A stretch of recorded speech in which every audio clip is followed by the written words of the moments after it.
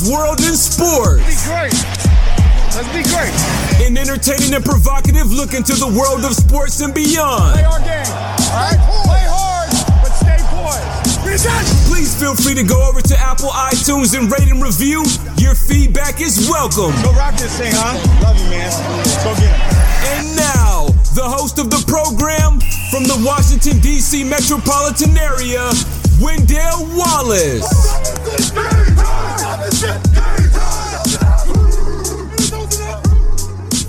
Love, peace, unity, harmony. What is happening? Que pasa, mi amigos? Me amo Wendell Wallace. Wendell's World in Sports. So glad that you could be with us. Namaste, konnichiwa, wassalamu alaikum, shalom, my brothers and sisters all over the world. Wendell's World in Sports. So glad that you could be with us. A lot of things to get down on and discuss. Can't forget bonjour, bonsoir, monsieur.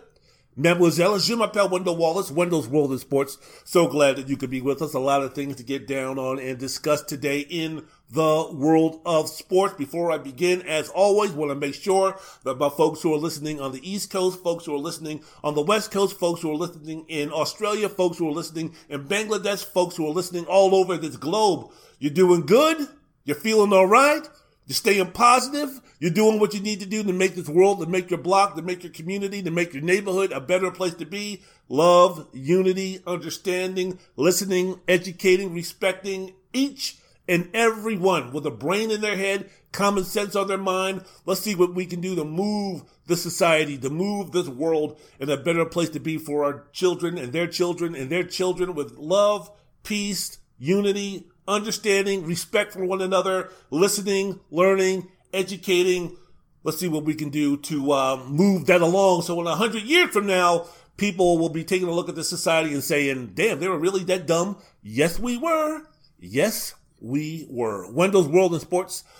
I'm your host, Wendell Wallace. So glad that you could be with us. A lot of things to get down on and discuss today in the world of sports. We're going to be starting off with a little NBA action. Game 1 of the NBA Finals happened yesterday. The Milwaukee Bucks falling to the Phoenix Suns, 118-105. We'll go ahead and discuss that. Also want to get into a little drama concerning Rachel Nichols and Maria Taylor and ESPN and everything that's going to go down with that. Also, want to get into the happenings with Sha'Carri Richardson, the sprinter who has been left off of the USA Olympic team. Is it racism? AOC has been saying their stuff. Seth Rogen's been giving his 2 cents. All these other athletes are talking about just because she failed a marijuana test, that doesn't mean that she should be banned from the Olympics. This is terrible. This is horrible. This is wrong. Some people are even going to stretch to say that it's racist. Lord have mercy. So I'll be getting into that. Also, college football, 12-game playoffs is happening. I'm going to be giving my thoughts and opinions about that. Hopefully, that'll be happening sooner rather than later. And then I'm going to end the podcast with a little bit of high school basketball. The AAU tournaments out here in Vegas are going to be coming up every year. I try to go down to Bishop Gorman. Every year, I try to go down to the convention center. Every year, I try to hit a couple of places to watch some really good AAU basketball, to watch some really good basketball players, some really good talent. Been going to watch AAU basketball ever since I went over to Foothill High School over in Henderson and watched a team that had, at the time, a going-to-be senior Kevin Love, Chase Budinger, Brandon Jennings, and the best player of them all, who you've never heard of, Ronaldo Sidney. That was a really good tournament. That was back in the days when Greg Oden was going to be going into his senior year in high school. You had O.J. Mayo, you had Bill Walker, you had Mike Connolly, you had just awesome players. And ever since then, man, I've always made it my objective to every summer go out there, go down the street, go down the highway, go down the byways, hit the gyms, and take a look and watch some really good high school basketball talent, as well as, taking a look to see the talents that Georgetown is recruiting and seeing what I can do to take a look at that. Not that I'm going to be reporting back to Patrick Ewing saying, yeah, man, we got this guy, go get him. But I remember seeing Zion Williamson as a junior. He was going to be a junior. And this South Carolina AAU team was down there. John Morant was an afterthought. I don't even remember anything about him. But I remember Zion, even as a high school sophomore, that guy was bigger, stronger, faster, quicker than everybody that was out there. Man versus boys. Had a chance to watch Jalen Suggs, had a chance to watch Chet Holmgren. So throughout the years, I've watched some really really excellent basketball at the high school level. And because I'm such a huge fan of Georgetown, and I want to see some of these players that are considering Georgetown and that Georgetown's going hard after, I want to be able to go ahead and see them in person to either get myself dancing on the streets like Martha and the Vandellas, dancing on the ceiling like Lionel Richie, or maybe taking a deep breath and saying, maybe. So those are the things that are going to be happening. Those are the things I'm going to be discussing today. Wendell's World of Sports, the podcast. I am your host, the man of the podcast, Wendell Wallace. So glad that you could be with us. Before I get into some NBA action, before I start talking about the NBA Finals between Phoenix and Milwaukee, I'm recording this just after my man Roger Federer, my favorite athlete for, I guess you could say, the past, 15, 16, 17 years, the great Roger Federer. Special dedication to him. He lost in straight sets today at Wimbledon, so I know folks aren't really into tennis that much, but when it comes to Roger Federer, I always have to represent my favorite athlete by far. And like I said, it's been so for almost 2 decades. To me, what does Roger Federer present as a human being and an athlete? I don't know Roger Federer, never met Roger Federer, don't hang out with Roger Federer, don't know the inside of Roger Federer in terms of his personal life, don't want to. That's his business, not mine. So his family and his wife and everything like that, that's his business. Hands off with me, fine. But from the outside looking in, what I know of Roger Federer, what's being reported of Roger Federer, what the outside world is being shown of Roger Federer, that's what I'm going to go on to base my opinion about the man, Roger Federer, on the limited knowledge that I know of him. From the outside looking in, to me, what makes Roger Federer my favorite athlete and put him right up there with the Alis and the Len Biases and the Magic Johnsons and the Kirby Pucketts and the Warren Moons and the Ivan Lendls and all of those cats of the world who I grew up idolizing and revering and those type of things. Every player that went through Georgetown University, every player that went through the Lefty Driesell Maryland basketball squads of the early 80s and late 70s. What makes Roger Federer right up there near the top with the athletes that I revere the most is the fact that Roger Federer is the coolest, the classiest, the greatest, and the greatest ambassador in sports, regardless of what the sport is, that I have ever seen. Watching him just now give his press conference after losing in straight sets, losing the third set 6-0, the class, the humility, just the way he conducts himself. I mean, if you're going to be speaking about role models, that, and I don't believe the old role model for kids bullshit and the athletes should be role models. I don't believe in that bullshit because we don't know what's behind the closed doors.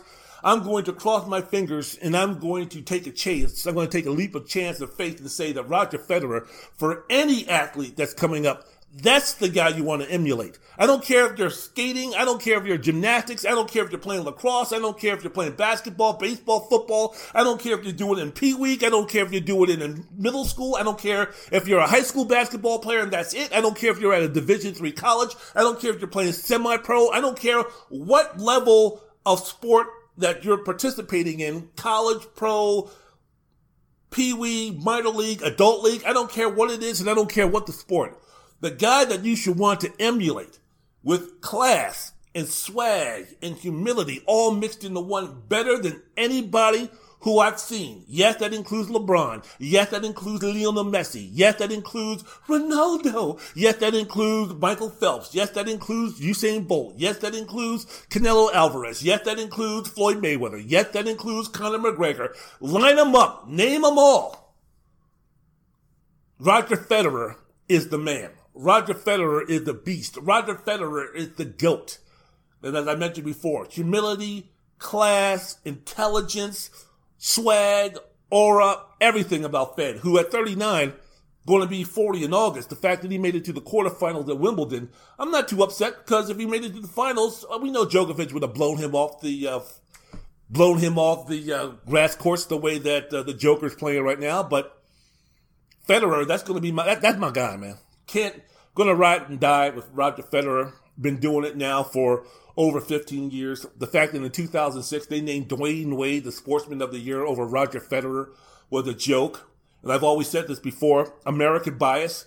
If Roger Federer was some guy from, I don't know, anywhere in this country, Roger Federer would be much more revered. Roger Federer would be having many more accolades. Roger Federer would have many more folks bowing down to him if he was a product of this country. But the fact that he's not, first of all, hey, man, do what you need to do. But, even though we lost, I want to, pay homage, give special dedication to my guy, Roger Federer, the greatest athlete of them all, for me.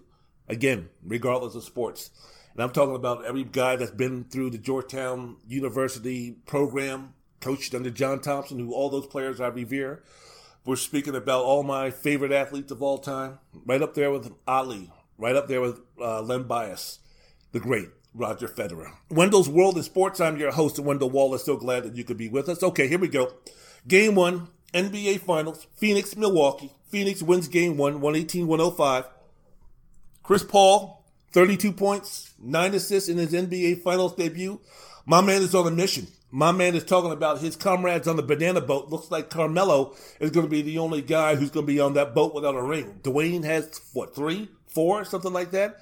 LeBron had 4, and now the way CP3 is playing, that man wants one of his own also. As I mentioned before, 32 points, 9 assists, scored 16 of the 32 points in the third quarter during that stretch. He was 6 of 7 from the field, made all 3 3-pointers. That pick and roll were either Bobby Portis or Pat Connaughton or Glenn Forbes or Brook Lopez. No matter who was switching off on him, Chris Paul was taking them to school. He remained cool because he was taking them fellas to school. How dominant was Chris Paul? Age 36 in Game 1, scored or assisted on 54 points. That's the third most points scored or assisted on in a player's final debut in the NBA. Only Allen Iverson from Georgetown University, you're damn right, in 2001. And of course, MJ in 19, who scored 60 points, had a bigger impact than Chris Paul in terms of points and assists. For Phoenix, Devin Booker pitched in with 27 points. DeAndre Ayton, who knew? DeAndre Ayton, who knew? 22 points. 19 rebounds, double-double. Ayton continues to play out of his mind. Second player in NBA history to record 20-plus points and 15-plus rebounds on 80% shooting in their NBA Finals debut. Yeah, he joins Kareem Abdul-Jabbar, who scored 31, had 17, and shot 80% from the field in 1971. The great thing about DeAndre Ayton is he's not trying to get them points on his own. He's getting those points which are being manufactured for him at an easy rate. Offensive rebounds, shots at the rim. Booker, Chris Paul, Cameron Payne, setting them up beautifully, but he's playing within himself, and he's focusing mainly on rebounding, defense, using his skills, using his athleticism on that end of the floor. And it's interesting because when Ayton was going into the draft, even back in high school, I remember people talking about the offensive prowess of DeAndre Ayton. They spoke about his offensive prowess mixed in with his athletic ability. And that was going to be his calling card once he got to the NBA. The guy from the center position who could score. But now it's like, no. And I guess Rudy Gobert is the blueprint to say, you don't need as a center to be Kareem or Wilt or David Robinson or Patrick Ewing or Moses Malone or any of these guys who need to put up big offensive numbers. The game has changed. Now, low post scoring, for the most part, that's nice if you can do it. But if you can defend on the pick and roll, if you can guard guys on the perimeter, if you can be a defensive stalwart, if you can grab rebounds, if you can set solid screens, you can get yourself a boatload of money. Rudy Gobert, who cannot manufacture any points, anytime, anywhere, halfway near the rim, just got himself a max contract. Why? Because of his defensive prowess, because of his ability to change the game through defense, through pick and roll, through intimidation at the rim. That got Rudy Gobert a max contract. Now, the Clippers, with Terrence Mann and others, exposed Gobert to a point in terms of he's not going to be that perimeter defender. But as far as perimeter defending is concerned, DeAndre Ayton, just like Tristan Thompson back in the day when he was playing with the Cavaliers, when LeBron and K-Love and Kyrie were on that team, it's invaluable. And you can make yourself bank if you're going to be able to have that skill. And as of right now, DeAndre Ayton, who's still a young cat, who's still growing into his game and into his body, he's not through in terms of maturing physically. I mean, we're taking a look at another, 5 to 6 to 7, 8, 10 years now? As far as DeAndre Ayton, if he doesn't suffer any type of injury or any multitude of injuries, a guy who's going to be able to guard multiple positions, to be able to go out and guard folks relatively well on a pick and roll that's a guard, that's bank. That's money. So Ayton, who always thought that the way I was going to get some chicken was to go out and score 25, 28 points a game, Monty Williams and Chris Paul were like, no, we don't need a back-to-the-basket guy. No, we don't need a Patrick Ewing type jump shooter. No, we don't need a Kevin McHale type of low-post player. No, we don't need that. What we need is somebody who's going to rebound. What we're going to need is somebody who's going to set picks. What we're going to need is someone who's going to crash the offensive glass. What we're going to need is someone who's going to be able to finish at the rim when we get them in a position to finish at the rim. And we're going to need somebody that when they switch, it's not going to be an easy 2 or an easy 3 or an easy trip to the foul line. That's what we're going to need. And Monty Williams talked to him, Chris Paul talked to him, Devin Booker talked to him, Jay Crowder talked to him, until it finally set in to be like, oh yeah, you know what? I guess I will kind of play that game. And when he started having success and his mental started catching up, and all of a sudden he was spending time after practice working on his craft, and he came in early before practice to work on his craft, and he had self-reflection to say that, oh, okay, it's not them. It's me, or why I'm not feeling like I'm reaching the level of play that I should be playing at a consistent basis. Ernie Johnson, Phoenix Suns fans, moaning, complaining, what the hell is going on? Why into that one game, DeAndre Ayton looks like a top 5 player in the game, and then the other game, he looks like he shouldn't even be in the NBA. Consistency, maturity, finally coming around. Now, is it because of the bright lights? Is it because of Chris Paul kicking him in the ass consistently? We don't know. How long is this going to last? Is this going to be something now? Has DeAndre Ayton turned the corner, shall we say, as far as this is the type of basketball player he's going to be? Are we worried that once he gets that fat contract that he's going to go back to thinking that he needs to put points on the board and put balls in the basket and that type of thing and move away from some of the responsibilities and some of the strength that he had to earn that contract that he had? I don't know. But hell, as of right now, in Phoenix, Arizona, they don't really give a fuck. Let's just worry about getting 3 more victories in 6 more games, and we'll be NBA champions. And the way that DeAndre Ayton is playing, as I'm speaking about it now on Wendell's World in Sports, the podcast with your host, Wendell Wallace, the way that he's playing right now, big 3. Big 3 for Phoenix. Chris Paul, Devin Booker, DeAndre Ayton, legit, not just in this series, but for this season and for this stretch, legit, big 3.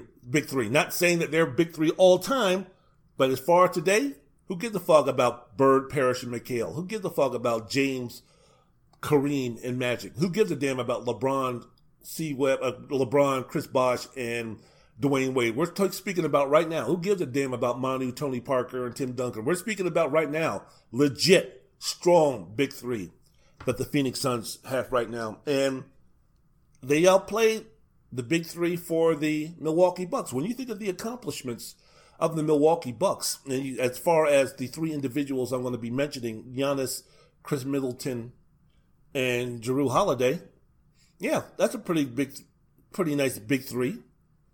How about extra large 3? How about XXL 3 for the Milwaukee Bucks?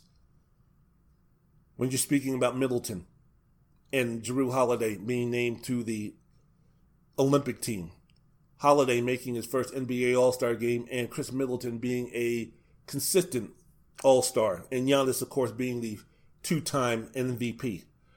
It's going to come down to that in the series. Which big 3 is going to play better? Booker might not have had a great shooting performance. 1 of 7, 1 of 8, somewhere around there from the 3-point line, 8 of 21 from the field. But when you take a look at Paul, Booker, and Ayton, game 1, they combined for 81 points on 28 of 50 shooting from the field, 25 rebounds, 15 assists, had a plus-minus of a plus 48. You compare that to the Milwaukee Bucks big 3 of Giannis, Chris Middleton, and Jrue Holiday. They combined for 59 points on 22 of 51 shooting, 6 of 18 from the 3-point line, and were a minus 26 as far as plus negative is concerned. The starting 5 for Phoenix, in fact, were a plus 81 as far as plus minus, while the Bucks starting five were a negative 57 in terms of plus minus. I mean, shit, Jay Crowder, my man, if you take a look at the box score, you take a look at the offensive stats, you would have thought that this guy was an absolute waste of time. Why in the hell did he get 33 minutes when he's going 0 of 8 from the field and 1 of 5 and 0 of 5 from the three-point line? He still had a plus minus of plus 19, and that wasn't running off the coattails of the big three either.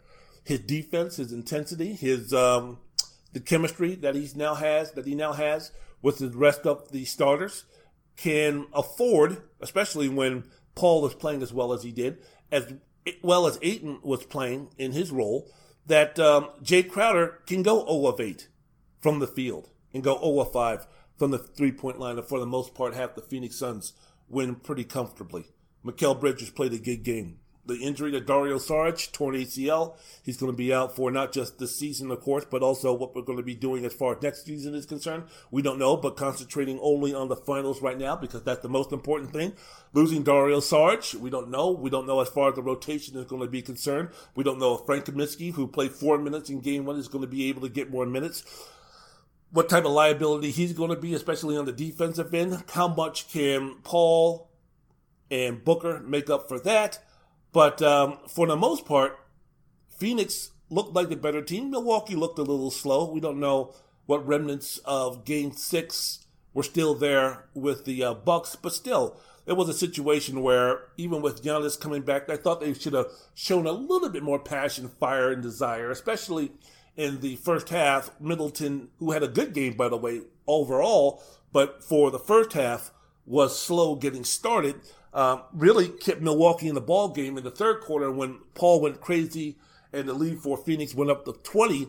Middleton hitting a couple of really contested three-point shots was the key, were the foundation for Milwaukee starting to make their run and make the game just a tad bit interesting near the fourth quarter, into the fourth quarter, and deep into the fourth quarter before finally Phoenix, one more stretch, one more rally, one more push, put the game out of reach for the Bucks to get into and win.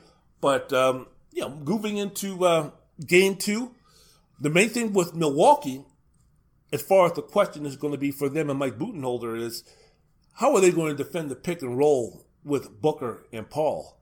That's going to be the main thing, and I'm going to speak about it here on Wendell's World in Sports, the podcast. I'm your host, Wendell Wallace. So glad that you could be with us.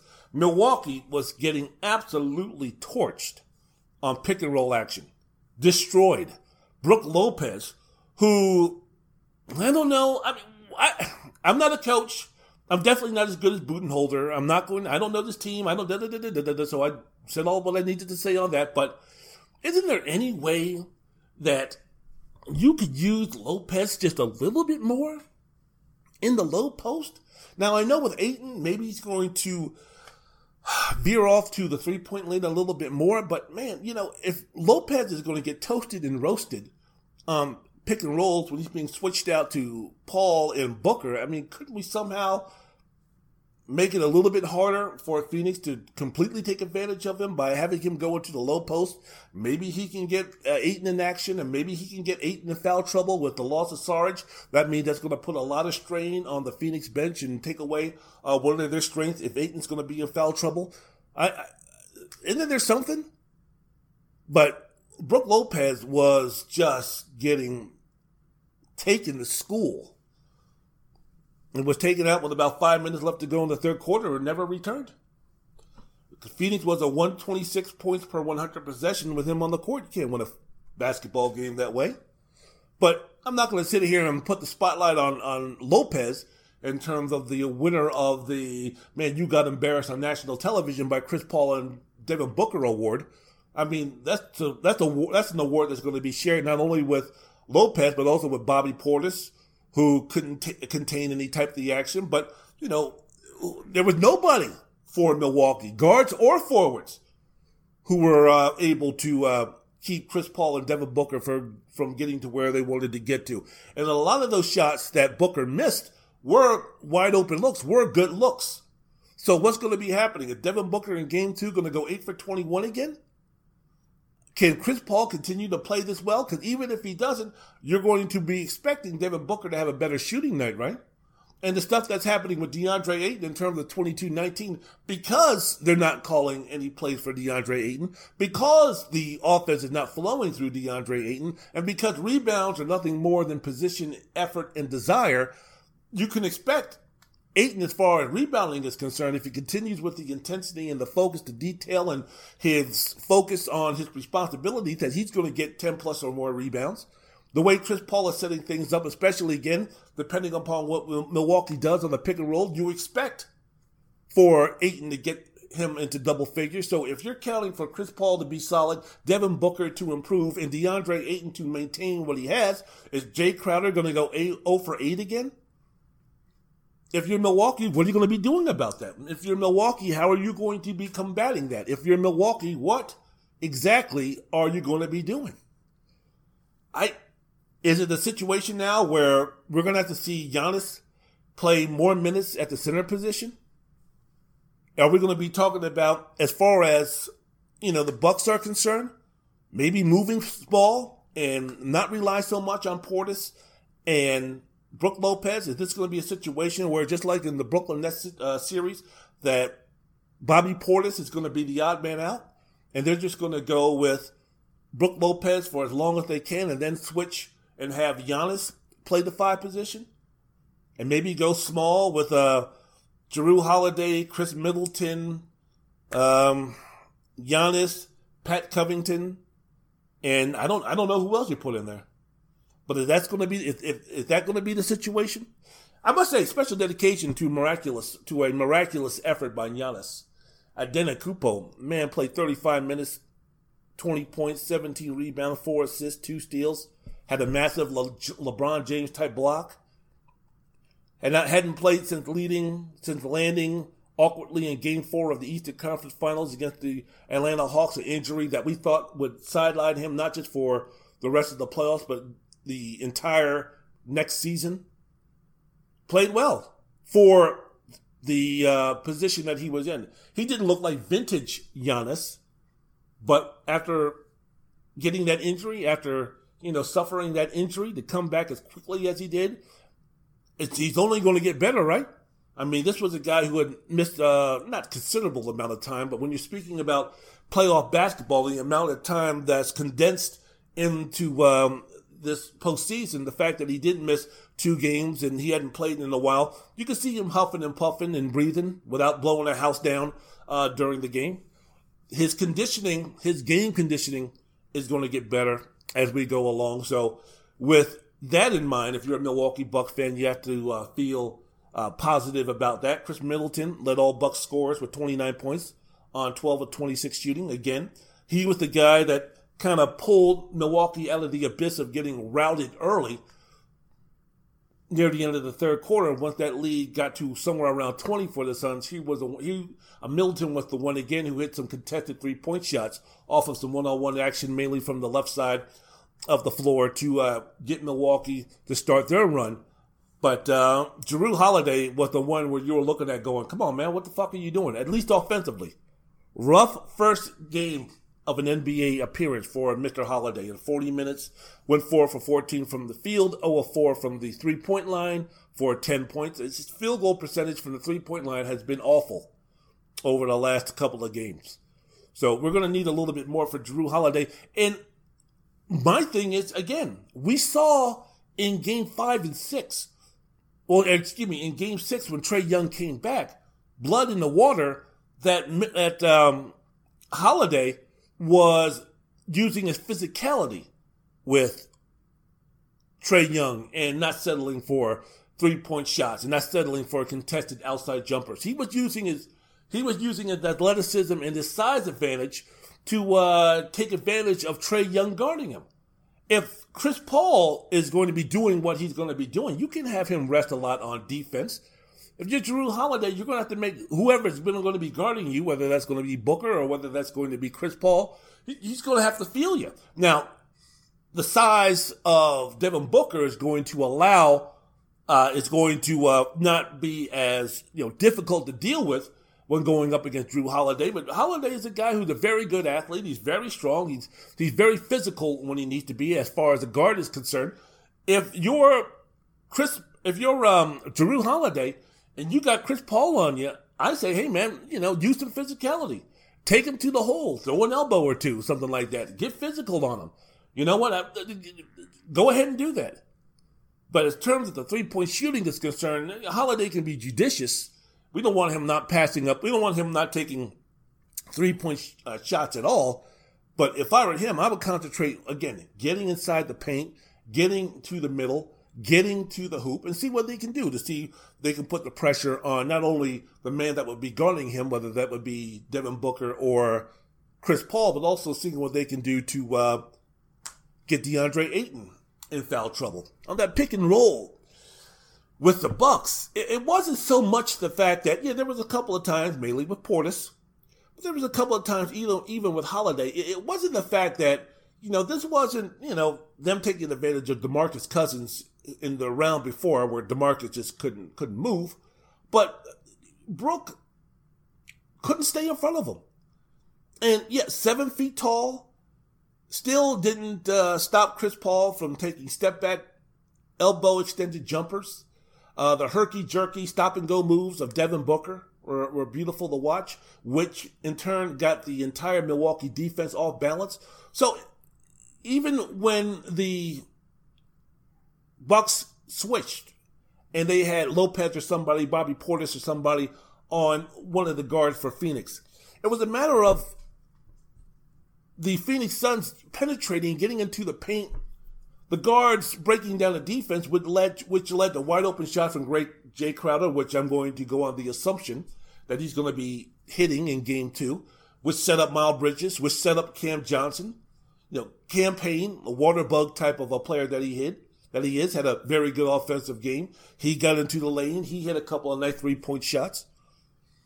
So just that entire defense for Milwaukee needs to get better, and the adjustments need to get better. But the series is far from over.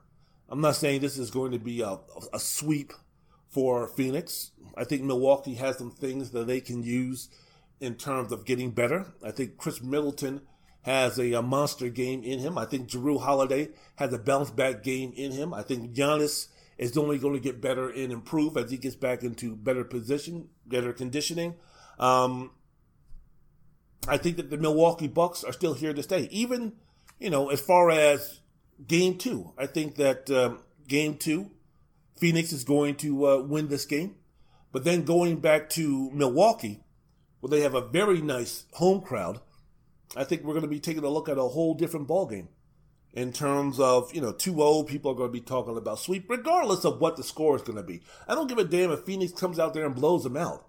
I think this is going to be a 6 or 7 game series. And I think it's going to be a situation where both teams are going to be extremely strong on their home court. Phoenix has been playing well on the road. But still, I think that the Bucks, even if they lose Game 2, the urgency that they'll face down 2-0, the urgency that crowd is going to face, their home crowd is going to be realizing for them down 2-0. That place is going to be a madhouse. Either way that you look at it is going to be the Pfizer Center in Milwaukee is going to be going nuts.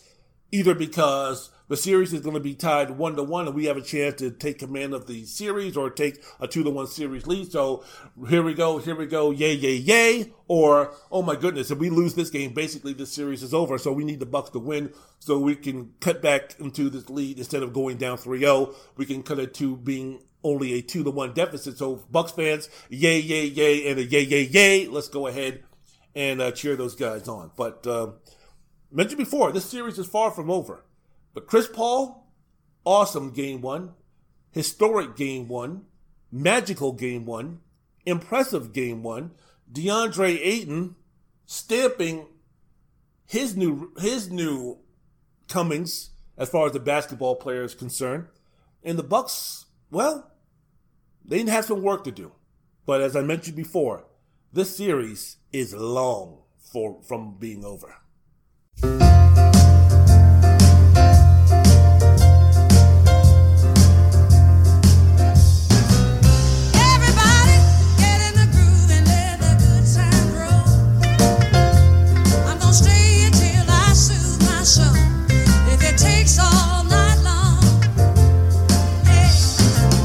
It might be 1 o'clock and it might be 3.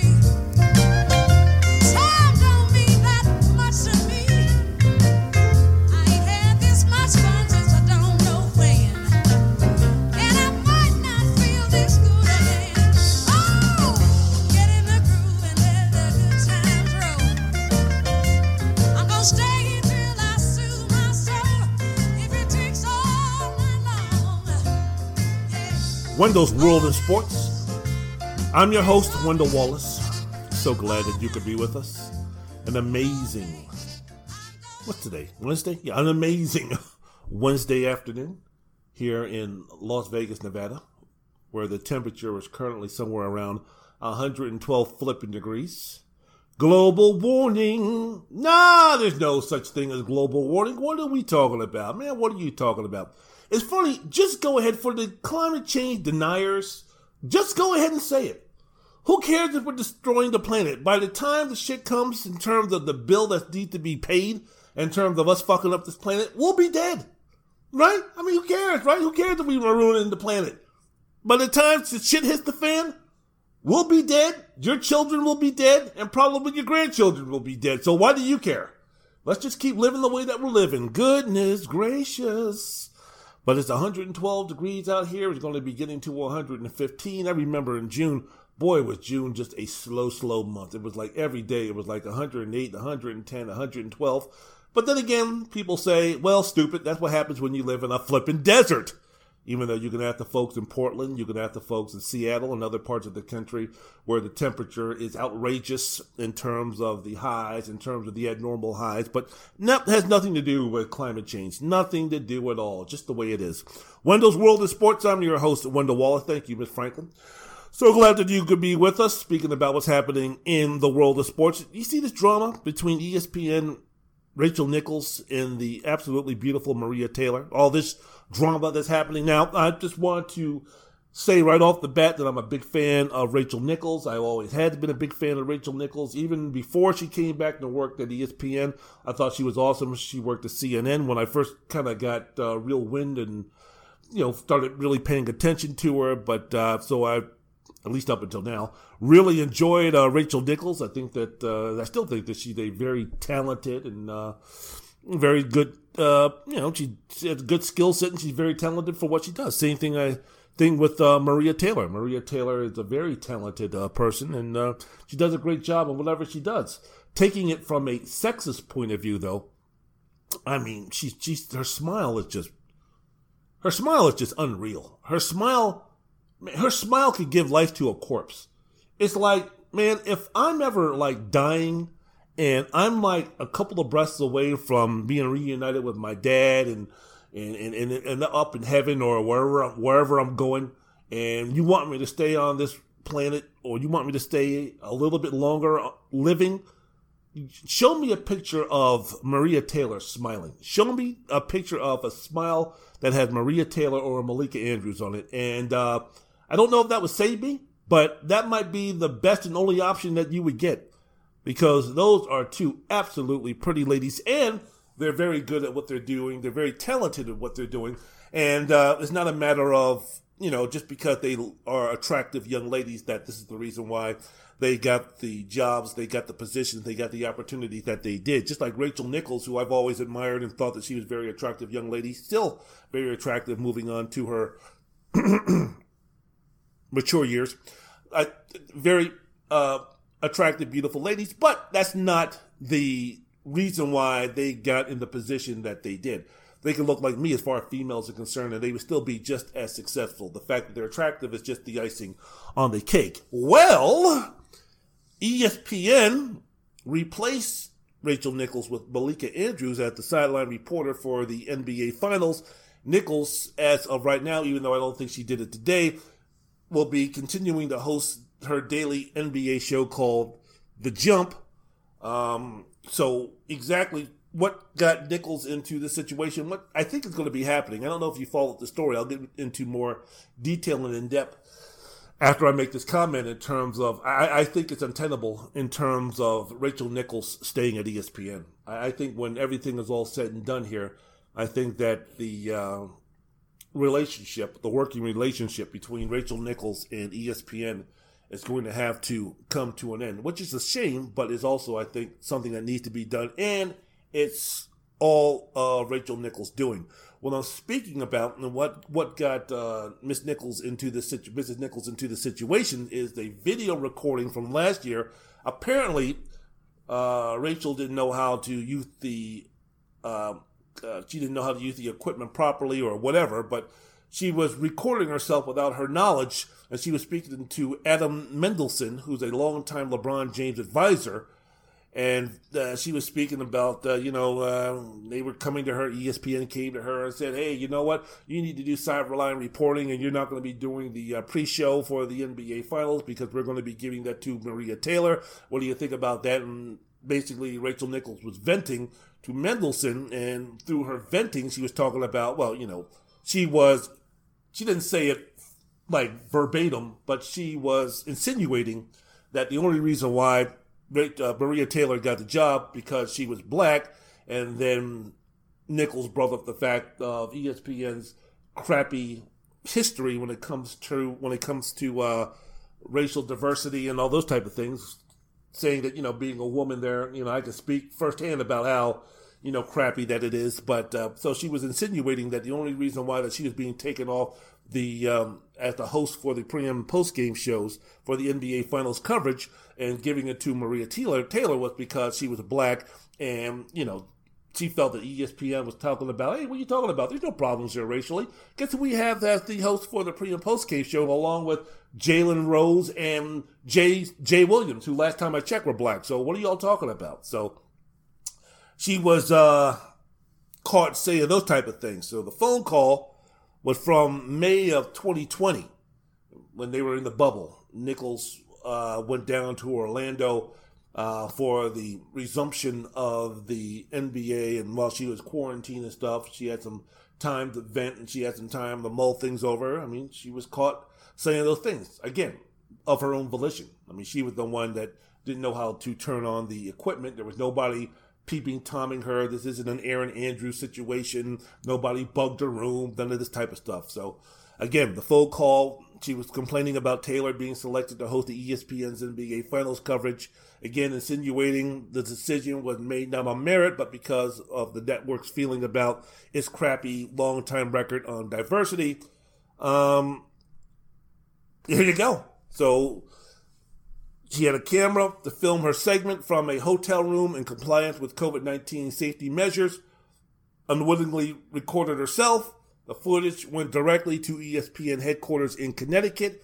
It got a hold of someone who was black, who was working, gave it to Maria Taylor, and it was kind of like, that type of thing. So here's some of the audio of what was said about, Rachel Nichols, her own words, Rachel Nichols' comments about being replaced as the pre- and post-game host for the NBA Finals. They said to me, hey, instead of hosting the NBA Finals, why don't you do Doris' Simon reporter job for the NBA Finals? Because guess what that would clear the way for?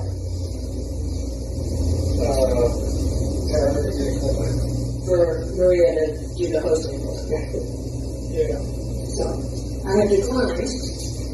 I don't know what their next move is, but they are feeling pressure because of all of that. And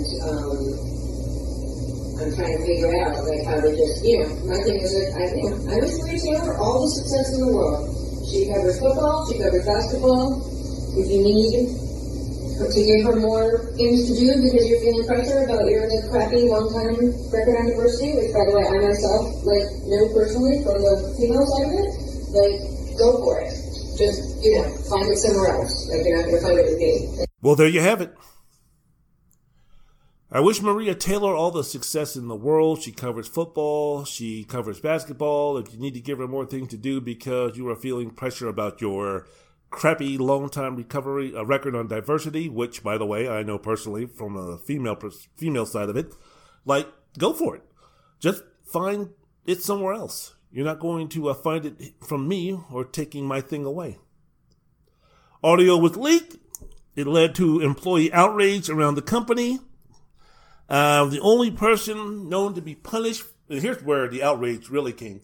The only person to be known to have been punished was Kayla Johnson, a digital video producer who told ESPN Human Resources that she had sent the video to Taylor. That's where it was kind of like, oh shit. Johnson, who is black, surprise, surprise, was suspended for 2 weeks without pay and later was given less desirable tasks at work before she resigned and went somewhere else. So the only person who was admonished for this was a person of color, surprise, surprise, and was then relegated to less desirable tasks with the hope that she can quit her job without getting any type of unemployment. Surprise, surprise. Wow. Never happens to us, huh? Unbelievable. So, Nichols apologized at the beginning of the show. In fact, here's the audio of her apologizing for her on the jump the other day. This is what she said. Thing they teach you in journalism school is don't be the story. And I don't plan to break that rule today or distract from a fantastic finals. But I also don't want to let this moment pass without saying how much I respect, how much I value our colleagues here at ESPN, how deeply, deeply sorry I am for disappointing those I hurt, particularly Maria Taylor, and how grateful I am to be part of this outstanding team. The first thing they teach in journalism school is don't be the story. I also don't want to let this moment pass without saying how much I respect, how much I value our colleagues here at ESPN, how deeply, deeply sorry I am for disappointing those I hurt, particularly Maria Taylor, and how grateful I am to be part of this outstanding team. Whatever. What was she going to say, man? I mean, no-win situation. If she don't say anything, then, she's an asshole. And if you're a huge fan of Maria Taylor and don't like Rachel Nichols, what is she going to say that's going to convince you what she said was sincere? I don't know if she meant it. I don't know how much of it was, I'm just trying to save my ass here. I don't know how deeply, deeply hurt she was that Maria Taylor no longer likes her. I don't know. I have no idea. No idea. But draw your own conclusions at that one. Well, despite the fact that, I'm very sorry, this, that, and the other, Maria Taylor was having none of that. And she refused to work with her. That's her right. Don't blame her. You're going to be talking shit about me behind my back like that? There's someone in the business? You're going to be doing that type of bullshit? Talking about the only reason why I got the job was because of the color of my skin? Fuck you. Nah, man, I don't give a fuck. If you were a friend of mine, I would confront you and be like, really? That's what you're thinking, huh? That's what you're doing behind my back, huh? Okay, well, isn't that something? Isn't that interesting? All right, talk to me. Explain to me. Make me understand, because right now I'm just not understanding where you're coming from with that. I didn't know that, you were going to be like that. You never said that to me. So you never said that to me. Now you're going to go behind my back, or now that's what your thoughts and feelings are about me when we're not speaking? I mean, we were friends. We did this. We did that. I thought that, we had an understanding. I thought that we had a relationship to where if you really thought that the reason why I took your job was because of the color of my skin, go ahead and tell me. At least go ahead and tell me that. Tell me what you're thinking. Shit, if the roles were reversed, Lord knows I tell you. Shoot, if I lost a job because you were white, Lord knows I would be like, you know what? The reason why I think you got this job is because you're white. Bingo bongo. I don't give a damn. At least I got it out in the open, right? Ask anybody who knows me. I have no fucking filter. I'll tell you what's on my mind. I've gained friends, lost friends, loyalty, this, that, and the other. But no one ever has to wonder about what's on Wendell Wallace's mind. All you need to do is ask me. I'll tell you. And most of the time, no matter how much hot water I get into or how inappropriate or, wow, you're really going to say that? How much I get in trouble with my mouth? At least you know where I stand. Anything I say behind your back, I'll say right in front of your face. For the most part, 95% of the time. So, if Maria Taylor, Rachel Nichols, I don't know what the relationship is, but, if it was something where I was in that position, and if I didn't know her, me and the person I was working with was just on a working relationship terms, I would have the same attitude as, evidently, Maria Taylor has with Rachel Nichols. No, I ain't working with her. Get her the fuck out of my face. Don't want to deal with her. Don't want to talk to her. Don't want to accept her apology. None of that kind of stuff. No. So, with all of this swirling around, with all of this going forward, because folks are like, man, she's going to be going ahead and saying this, making these accusations, and nothing's going to happen to her. She's not going to get suspended. There's no repercussions, nothing for making an accusation like this, speaking about this. I mean, let's just forget the fact of what she said, talking about, hey, you know what, the only reason why that Maria Taylor got this job and took this job away from me was because of the color of her skin. Let's even forget that for a quick second. Here is Rachel Nichols, an employee at ESPN, bad-mouthing her employer to someone where I think ESPN would like to have some type of relationship with. So ESPN wants to have a relationship with this guy, Mendelson, who is the conduit to getting LeBron James, one of the most, if not the most notable athlete on the planet, that's the conduit to having LeBron James go on the ESPN shows and do the interviews and all those type of things. And here we have an employee talking about bad-mouthing the company in terms of something that deals with race. Not good. Not smart. So if ESPN wanted to fire her, I mean, there's a couple of avenues they could go down. They could go down for her comments insinuating that they gave the job to Maria Taylor because she's black. So based on that ignorant statements, that could be something that's terminable. Or bad-mouthing your employer to someone that ESPN needs to have a relationship with. That's also a terminal. That's also a fireable offense. So, I mean, I don't know, again, how Rachel Nichols didn't receive any type of discipline, didn't receive any. I mean, this is a company, ESPN, who, I'm sorry, didn't they suspend Tony Kornheiser a week or two from PTI years ago because he made some comment about Hannah Storm's wardrobe or her boots or some nonsense like this? The hell that ESPN put Michael Smith and Jemele Hill through? All of these instances, all of these examples of talent being suspended, being disciplined for the stuff that they say and the stuff that they do, and mainly being on the minority side of things. Here's Rachel Nichols saying something like this to someone that ESPN needs to have a relationship with, bad-mouthing not just Maria Taylor with racist overtones, but also bad-mouthing the company that she works for, the people that she works for, and nothing is going to happen to her? Nothing? What in the name of Jemele Hill and Michael Smith is going on here with that bullshit, with that nonsense? So because of all that, hey man, it was about to get really nasty in terms of the ESPN NBA countdown crew. This past May, as the playoffs were about to get underway, hey man, the fellas at ESPN, the NBA countdown show, they were like, hey man, if something isn't done, we're going to boycott. In fact, the story was the production management told the countdown crew that if Taylor still refused to interact with Nichols, then no other sideline reporters, including 3 black women, would appear live with them. So Jalen Rose and Jay Williams and Adrian Wojnarowski were like, really? Well, if you're going to be throwing that bullshit on us, guess who ain't going to be doing the show today? Go ahead and get Richard Jefferson and Kendrick Perkins and see if you can convince those guys to go ahead and take our place, because we damn sure ain't going to be on the air if you're going to be throwing that bullshit with us. So, Wojnarowski reportedly called Nichols a bad teammate. So after multiple calls between Jimmy Pitaro, who is the president of ESPN, and the fellas on the show, the restrictions were rescinded. So in that case, Rose, Williams, and Wojnarowski won that battle. But I mean, what kind of bullshit is that, man? You're going to go ahead and say this woman is not going to be disciplined at all, and the person that she badmouthed, we're going to have to interact. She's going to have to interact with her.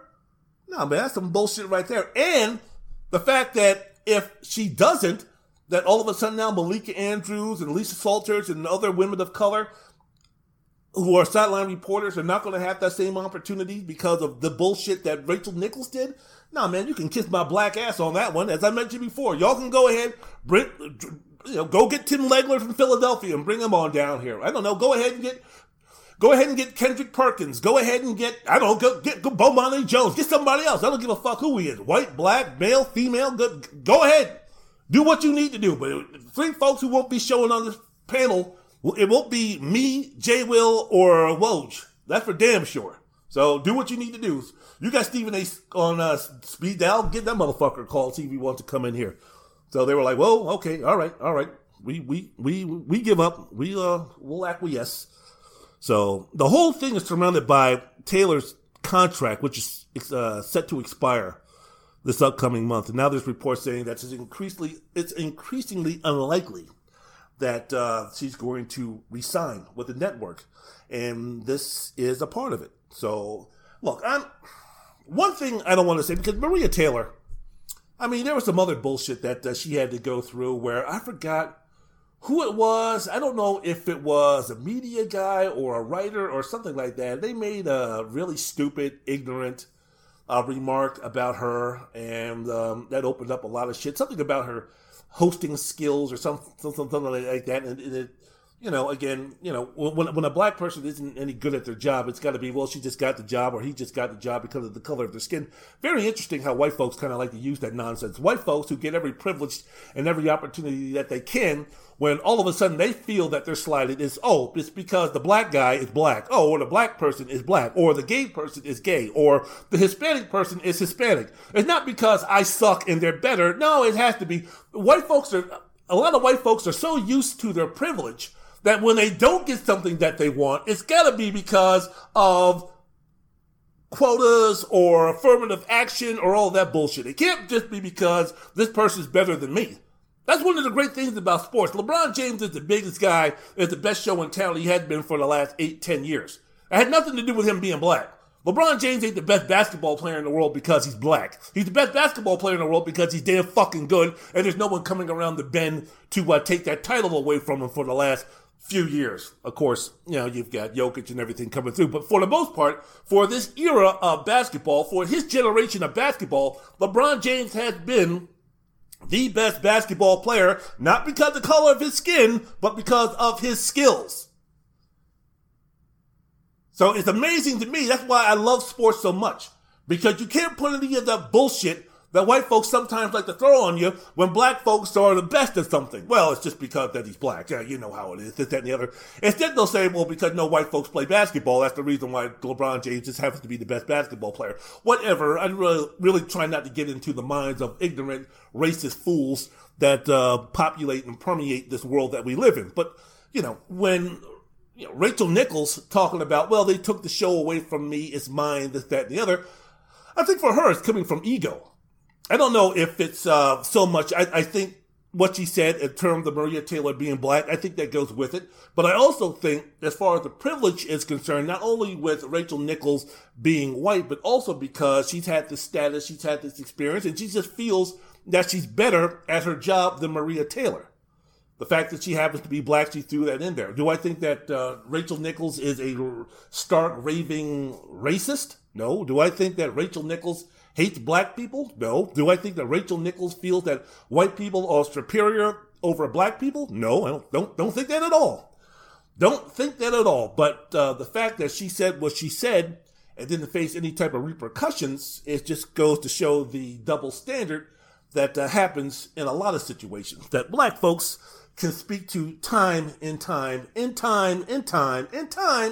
again when they are working at their place of employment, especially when it is populated mostly by white folks. So we will see what happens. The one thing that I'm a little bit concerned about with this whole deal with Maria Taylor, I'm kind of conflicted about this, and I'm conflicted here. Wendell's World of Sports, the podcast with your host Wendell Wallace. The one thing that I'm conflicted about is, look, Rachel Nichols talks some shit. I'm speaking to Maria Taylor here. Rachel Nichols talks some shit about you. She talks some racist, privileged shit about you. Don't become the victim. Don't become the martyr. Black folks knows, especially when we're in a place where it's predominantly white. Black folks know this time and time again. You know that when we get a promotion, when we get an advancement, when we get a raise, when we get something that white folks want, you know white folks, not all,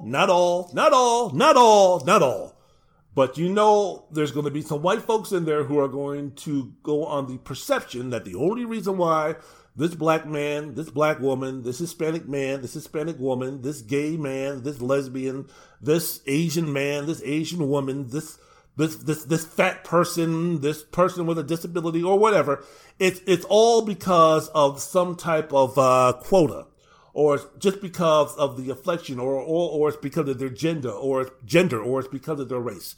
We know that's going to be happening. We know that.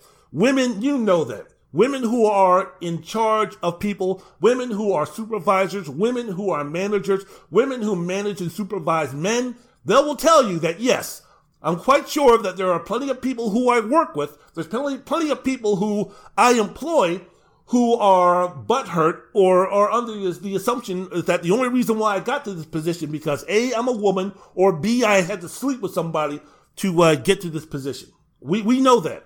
The only reason why this person who's in charge, that's gay, the only reason why he got there is because he is gay or something like that. So this is not something that's new.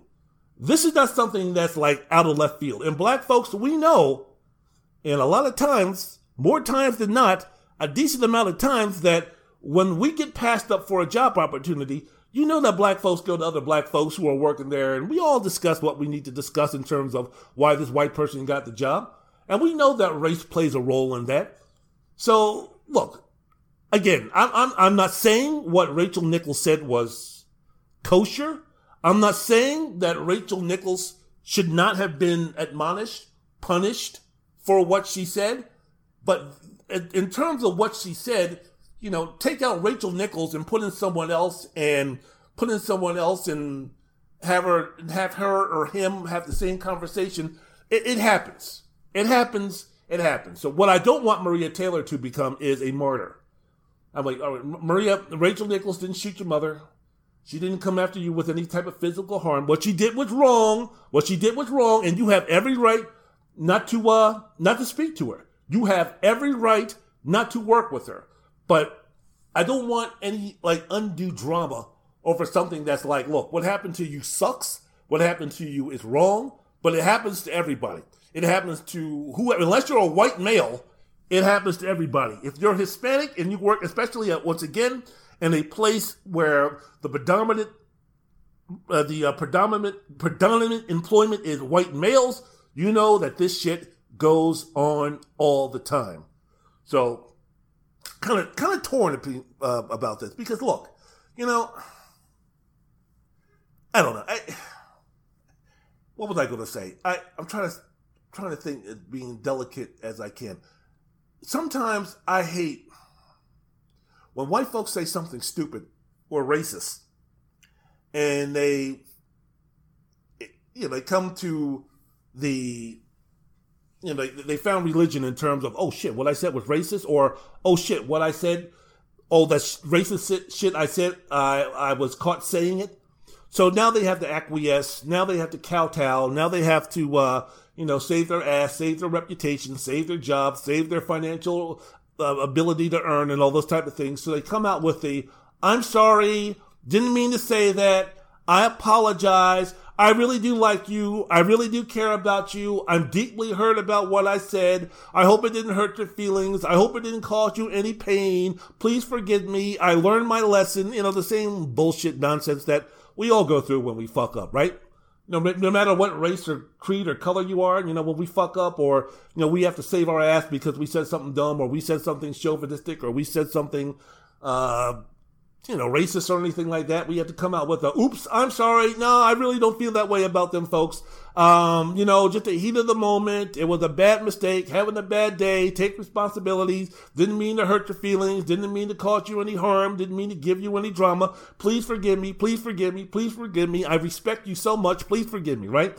So when white folks do that with black folks, when they say something racist or they say something stupid, it's always like, why do black folks always have to be the one to automatically say, okay, no problem, moving on, don't want to cause any waves, don't want to cause any drama, don't want to make this as worse as it already is, no problem, I accept. Why do we have to do that? Why are we always the one that have to kowtow? Why can't we say, no, man, fuck you? No, I'm sorry, I don't give a fuck, go fuck yourself. Well, I really caused a lot of pain. You did, so go fuck yourself. Your apology is not accepted, go jump off the fucking Golden Gate Bridge. Bye. I mean, why can't we have that attitude? I'm not saying we should have that attitude, but why can't we have that attitude? Why all of a sudden now then we become the bad people? Wow, I mean, gee, you can't even accept your apology? How small are you? How vindictive are you? Oh my goodness, this is terrible, horrible. Why do we have to go through that nonsense? Why do we have to go through that bullshit? I remember when Fuzzy Zeller was the golfer, and he made some comment about Tiger Woods, what they serve, like the winners of the Masters get to choose a meal or some shit like that for the club members or some nonsense. And Fuzzy Zeller was like, yeah, good. Make sure that Tiger Woods doesn't have them serve fried chicken and watermelon, okay? okay, that was ignorant, that was racist, that was stupid, and everything like that. And of course, Fuzzy Zoeller being an old man is like, oops, yeah, that was racist. Sorry, man, this ain't 1962.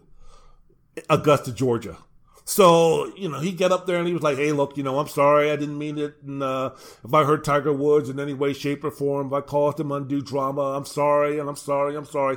So Tiger Woods took a couple of days before he finally said, all right, man, whatever, moving on.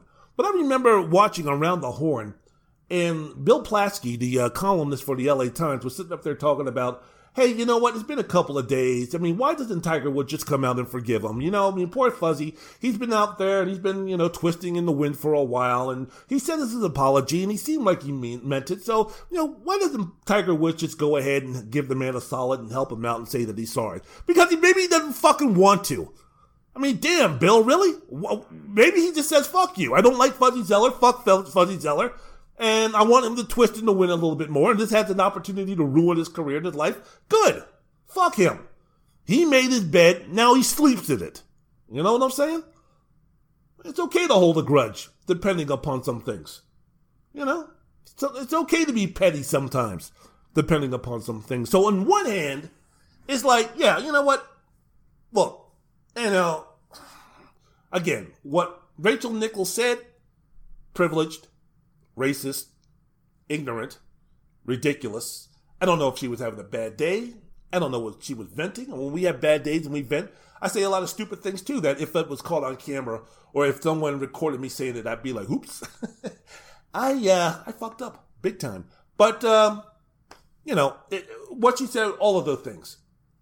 And the fact that she didn't get punished for what she said maybe added to some of the animosity that Taylor has toward Rachel Nichols. But, let's not, again, make this into too much of a, I can't believe that this is horrible, this is the worst. So what should and can ESPN do? I mean, if really, you don't really think they're going to continue to employ Rachel Nichols, do you, after this? Even if it meant, Maria Taylor, ESPN coming to an agreement. What happened to Maria Taylor said, you know what, guys, I know that you guys want me to stay in, that you guys have big plans for me and all this kind of stuff, but what are we going to do about this Rachel Nichols deal? Because I can't be working. I can't be working for a company that's going to keep her around after some of the things that she said about me. So, I can't work in that environment. It's going to be too uncomfortable. You're not going to take me off of any NBA stuff. We can't have it to where, she's on one side of the building, I'm on the other side of the building, and we just never cross paths, or we never have to work with each other. We're always going to be connected as long as I'm here, as long as she's here. So I don't want to be connected with her. So either I go or she goes. Which one do you want? I think Rachel Nichols really is falling into the trap of, look, Rachel Nichols is 47 years old. Maria Taylor's in her early 30s. It's a matter of the sexism, which goes with, you know what? We want the younger, more attractive, more vibrant female on the set. I think more. I don't think it had. If you wanted to point towards something in terms of Maria Taylor getting the job, not because of her skills, if you're Rachel Nichols, I would be venting the fact that, yeah, guess what? I'm 47 years old. I'm not in my early 30s. I'm not in my mid 20s. I don't look as good, even though I look great for my age. I don't look as good as someone in their early 30s or their late or mid 20s. Sorry, I don't. And I know in this industry, that's most of the folks who get these jobs. And most of these sideline reporters who get these jobs, for the most part. They're all in their they're all in their younger age. Most of them have blonde hair, blue eyes, and white skin. So Rachel Nichols takes a look at what's happening with Maria Taylor in terms of, oh, you're taking away my pre- and post-game show, and you're relegating me to being a sideline reporter. Where do I go from there? I'm not getting any younger. Because I'm not getting any younger, I'm not looking any closer to being 25 or 30. I ain't going to be getting implants. I ain't going to be getting butt implants. I ain't going to be getting facelifts. I'm not going to be doing everything I need to do to try to look younger. So where are we going at here? In terms of what you're saying is, once you've taken me off of this position that I have right now, that's it. At ESPN, I'm probably not going to be getting any other job. You take a look at the hosts of these shows right now For the most part, all of them fit that criteria. Halfway decent looking, and they're young. And with the thing with Maria Taylor, very attractive. Not going to say too much about Laura Rutledge. So if you're Rachel Nichols, that's where I would be paranoid with. In terms of, I'm being phased out because of my age. And it happens. It absolutely happens. So if you're Rachel Nichols, what exactly do you do? Do you see the handwriting on the wall and you just say, you know what, fellas, time for us to maybe part ways? Because if Maria Taylor leaves and Rachel Nichols stays, I don't know. I don't know how that would work. If I'm any of these guys, I don't think as much. Maybe I have a really good relationship with Rachel Nichols. Maybe like Kendrick Perkins, she's been great to me. She's been wonderful for me, and this, that, and the other. So if she said that she's sorry, I forgive her, this, that, and the other, moving on. If this leads to Maria Taylor going somewhere else, or even the perception that Maria Taylor going somewhere else is because of the fact that not only did they not admonish for real Rachel Nichols, but they also kept her on and gave her the jump or giving her a studio show to host. If I'm Richard Jefferson, if I'm Jay Williams, if I'm Jalen Rose, if I'm Kendrick Perkins, if I'm any of those guys, I want nothing to do with her. Nothing to do with her. I'm not as a guest, not as a co-host, nothing. And hopefully those guys have made enough money in the NFL or in the NBA to where I don't need this job. I'm not begging for this job. Richard Jefferson has a job with the New York, with the Brooklyn Nets. Jay Will, he could do some other things. You've always got Fox Sports who can always pick you up. You always got local stuff. You always got other stuff that you can do. I mean, you don't need to say how high when ESPN tells you to jump if you want to keep your job. So I don't know. I don't know who would do it from my community. I don't know how big the backlash would be if Rachel Nichols stays on, Maria Taylor leaves, and then you have some black ex-jock on the jump with her, interacting like everything is cool and nothing's happening in terms of anything hostile. I don't know how that would work. I don't. Well, they get along with Sage Steele, but so they deal with Sage Steele and put up with her coonness. But I don't know how that would work. I don't know how exactly that would work. Now even firing her after everything that went down. Firing isn't the word, but parting ways is something possibly that's the way to go. That's the way to go. The network has, because the network was feeling pressure about its crappy long-time record on diversity. It said that to Adam Mendelsohn, long-time advisor to LeBron James. Again, right there, that's a fireable offense right there if I'm ESPN. You could fire her with cause because of that. Caught there right on the tape, word for word. So, we'll see. A little drama at ESPN. A lot of twists and turns and things to go. I tell you, for folks who are up there talking about they don't want to be part of the story and it's all about sports and everything like that, man, ESPN, every blue moon, every now and then on a consistent basis, they sure do have their share of drama.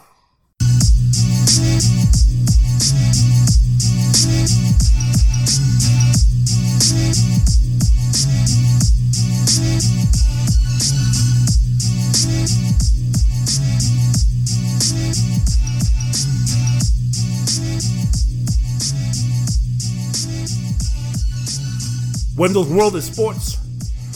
I'm your host, Wendell Wallace. So glad that you could be with us. Whoa, hold on. Good Lord. Thank you. Woo. My lower back is flipping killing me, and my ass is killing me, and my hamstrings are killing me, and my biceps are killing me, and my triceps are killing me, and everything is like really, really feeling uncomfortable right now because yesterday, for the first time in like 5 or 6 months, I went to a body pump class, Les Mills body pump, and I did my squats, and I tried to do my lunges, and I did my bench presses, and I did my push-ups, well, what you would call push-ups. And I did all my exercises for the first time in a while, and before that, to lose all the weight that I gained throughout the pandemic where I did nothing but sit on my ass and eat junk food and live a horrible lifestyle, is coming up to my first day working out yesterday as far as weightlifting is concerned. The only thing I've done basically is just walking. I did one Stairmaster and a few treadmills, but that is not going to get you ready for the hell that I went through yesterday in terms of doing high reps, low weights, but doing squats, doing lunges, doing bench presses, doing shoulder raises, doing all that stuff, doing deadlifts, doing good mornings with the back, and I'm hurting. But you know what?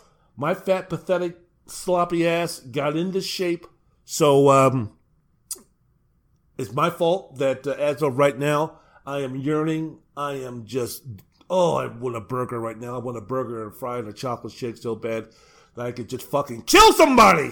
But you know what? That's the type of diet, that's the type of lifestyle that got me to where I am right now, and it got me to where I was about 5-6 weeks ago when I couldn't stand up for more than 5 minutes without my lower back hurting and my knees were aching and the blood flow around my knees, my legs were starting to become numb if I stood up too long. So, a lot of things won't get me to the gym on a consistent basis. A lot of things will not have me dedicated to a much better lifestyle in terms of dieting and living and that type of things. Vanity won't do it. The fact that I'm not married won't do it. The fact that I'm not in a relationship won't do it. The fact that I don't have any children won't do it. None of those things, the fact that, beautiful female, all of this nonsense, none of that stuff is motivation enough to get me out of the lazy lifestyle that I was living, the lazy attitude that I have. But when you start doing the medical shit, when all of a sudden now it comes to, damn, man, I can't walk more than 5 minutes without my lower back hurting. I can't go into the grocery store and walk around without having to lean on the cart because of my lower back. The fact that when I put my pants on, I can barely move. I can't bend down and tie my shoes because my belly's in my way. All of those things are then enough for me to say I need to do a lifestyle change. And so for the month of July, just like I did for June, worked on my diet, changed my lifestyle, dropped the soda, dropped the chips, dropped the burgers, dropped the fries, dropped the fast food. I haven't had any of that stuff since June 7th. And right now, I'm yearning for it. Right now, I want it very badly. I want to go to Red Robin right now and have a couple of orders of bottomless fries. I want to go somewhere where it's an all-you-can-eat place. I want to go to a buffet and chow down for breakfast. I want to have an omelet and mix it with my hash browns and my corned beef hash, and then afterwards go ahead and get myself a couple of pancakes and some waffles. All of those things I want to do right now. But because of the lifestyle that I chose in doing those type of things, it put me in the position that I am. So, you know what? Suffer, you fat son of a bitch. You earned and deserved all of it. So, it's not pain, but the discomfort, the soreness that I'm feeling right now, that's all on you. That's all on you. So, that's part of the process. And just like Roger Federer said, enjoy the process.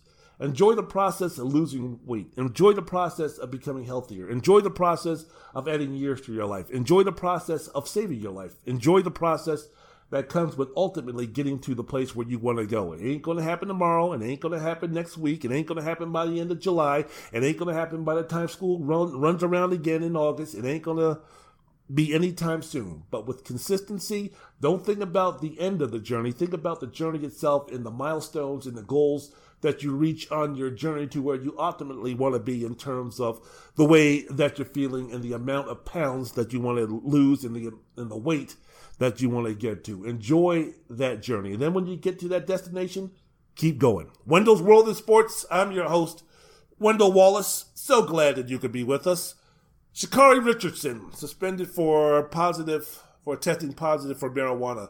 Sha'Carri Richardson is a sprinter. I think that she goes to school at Louisiana State University. She is a sprinter in, I believe, 100 yards. She was suspended for 30 days. This is what the U.S. anti-doping agency, USADA, announced last Friday, that sprinter Sha'Carri Richardson will be unable to compete in the 100-meter race at the Olympics after testing positive for marijuana and accepting a 1-month suspension. Richardson was marked to be one of the biggest stars for the Americas, these Olympics in Tokyo, and athletes that are looking to build their brand, make a name for themselves. You know, we always have, especially when you're speaking about track and field, along with swimming, along with gymnastics, these individual sports that you don't see on a semi-normal basis. It's not like tennis. It's not like boxing. It's not like MMA when you're speaking about some of these sports with individuals. So the Olympics are really the place to shine if you're a sprinter, if you're in the track and field, if you're swimming, if you're gymnastics and such. Well, Richardson was supposed to be one of the faces that was supposed to shine the brightest. As we know, when you're speaking about track and field, one of the more attractive and most talked about events in the track and field events are the 100 meters. And being the fastest man in the world, being the fastest woman in the world holds a lot of cachet in terms of your earning power and your earning potential. Sha'Carri Richardson was going to be one of those who could have taken advantage of the opportunity. But again, because of the test of her testing positive for marijuana, those things are not going to happen. She's the second fastest woman in the 100 meters this year, 10.72 seconds. So it's something like that I run. And was aiming to become the first American woman to win a gold medal in the event since Gail Devers in 1999. Now, Richardson, who again is 21 years old, won the 100 meters at the U.S. track and field trials 2 weeks ago, but her positive test invalidates her results. So unofficially, she's the fastest woman in the world. Officially, she ran the second fastest time this year.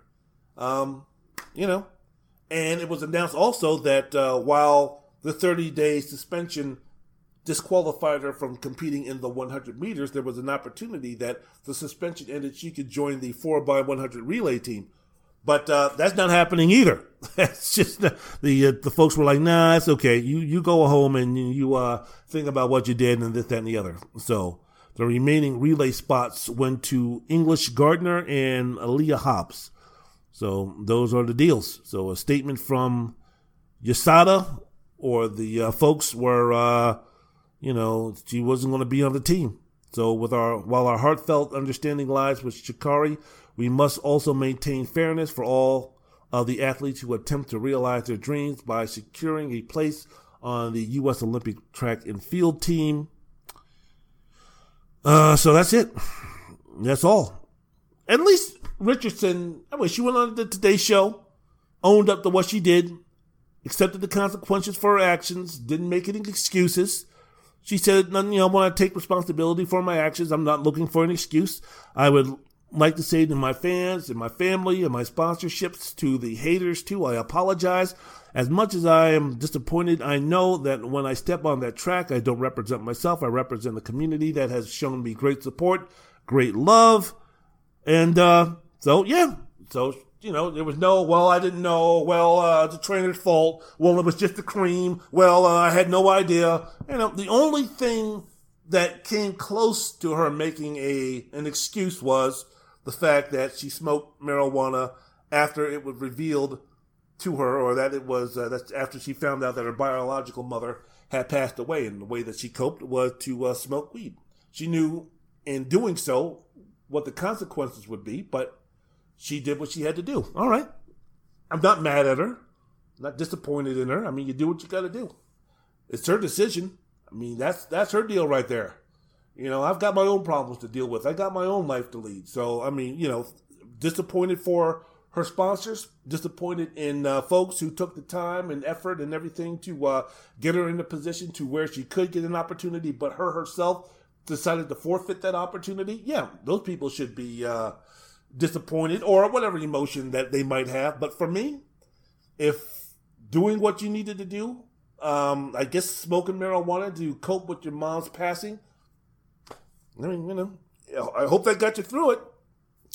But you won't be going to the Olympics because of that. Now, of course, with this comes the folks who are yelling and screaming, this is racist, this is... Not too many. But, you have some folks out there talking about that race or racism play a role in this decision. In fact, I was reading a column written by Mike Freeman that was titled, Sha'Carri Richardson's Positive Marijuana Test, One Example of How Anti-Blackness Triumphs in Sports. Gave examples of evidence of racism, ignorance, rule violations, and comments in terms of what happened. He was talking about some journalist from Australia who was on Twitter talking about because Richardson had strong nails and hair that she used steroids. That was her evidence. why she can say that she was using steroids because she had strong nails and hair. I have no idea what that means. And she wasn't ruled ineligible because of steroids. It was because she was popped for having marijuana, for smoking marijuana. So, this person in Australia who's this columnist or this writer or whoever she is, if you ever want a job in America based on this tweet right here, Fox News would have you in a second. If Laura Ingraham or anybody else wants to leave and move on and they need someone else to spread bullshit and nonsense and stupidity, hey, this woman in Australia, you should send in your resume. Just based on this tweet alone, I mean, you fit right in with Tucker Carlson in that group. So, Freeman talked about the banning of swimming cap designed for African-American swimmers. Now, that's something that needs to be addressed. Yeah, that's kind of bullshit that's right there. But I'm not knowledgeable enough to really say one way or the other in terms of it was designed strictly for black folks. Seems that way, but I'm not knowledgeable enough to go ahead and say without question that, yes, this was something where the folks were sitting there talking about we need to give black folks a disadvantage, so let's kind of go ahead and do this. Or they were too ignorant, or they were too privileged, or they just don't care. Not conversed in swimming caps to go there and start throwing out accusations of racism or something like that. I'll let other folks do that.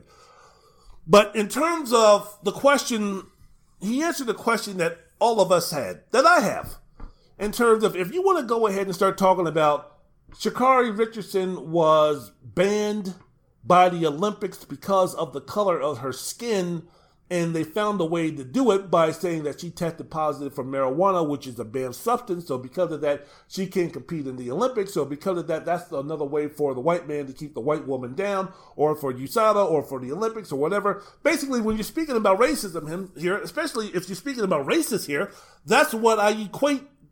That's my definition of racism.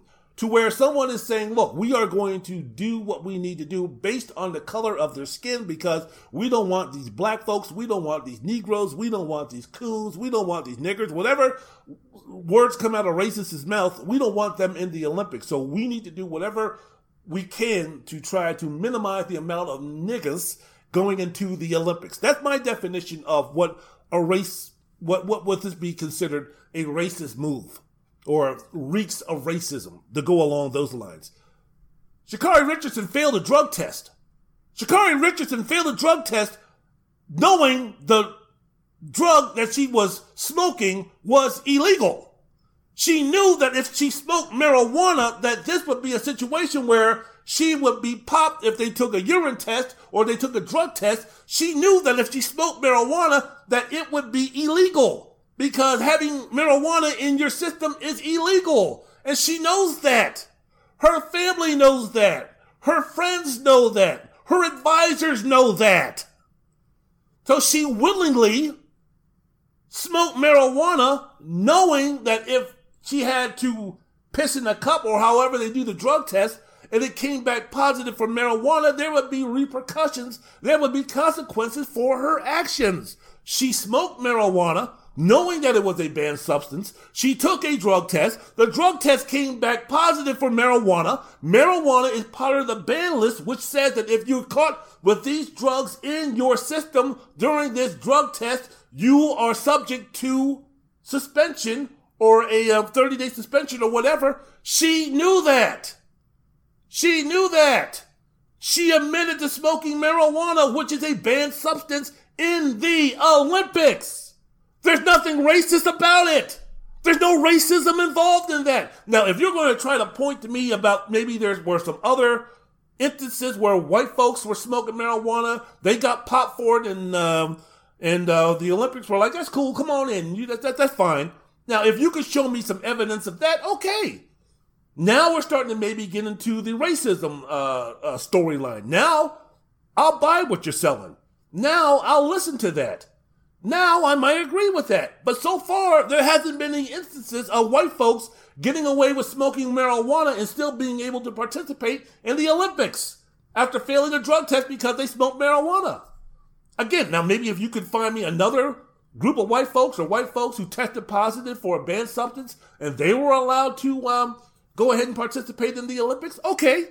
Now I might be a little bit more open in terms of, let me hear a little bit more on why you think this is a racist issue when you're dealing with Sha'Carri Richardson being suspended from the Olympics because she tested positive for marijuana. Okay, I'll listen. I'll go ahead and listen. But so far, there hasn't been anything. There hasn't been any evidence.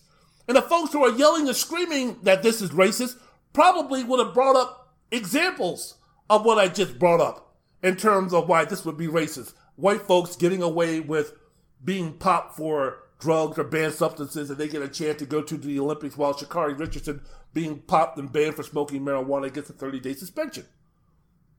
So far, there hasn't been any evidence of that. So I don't see, I'm not understanding, I'm not following how this is racist.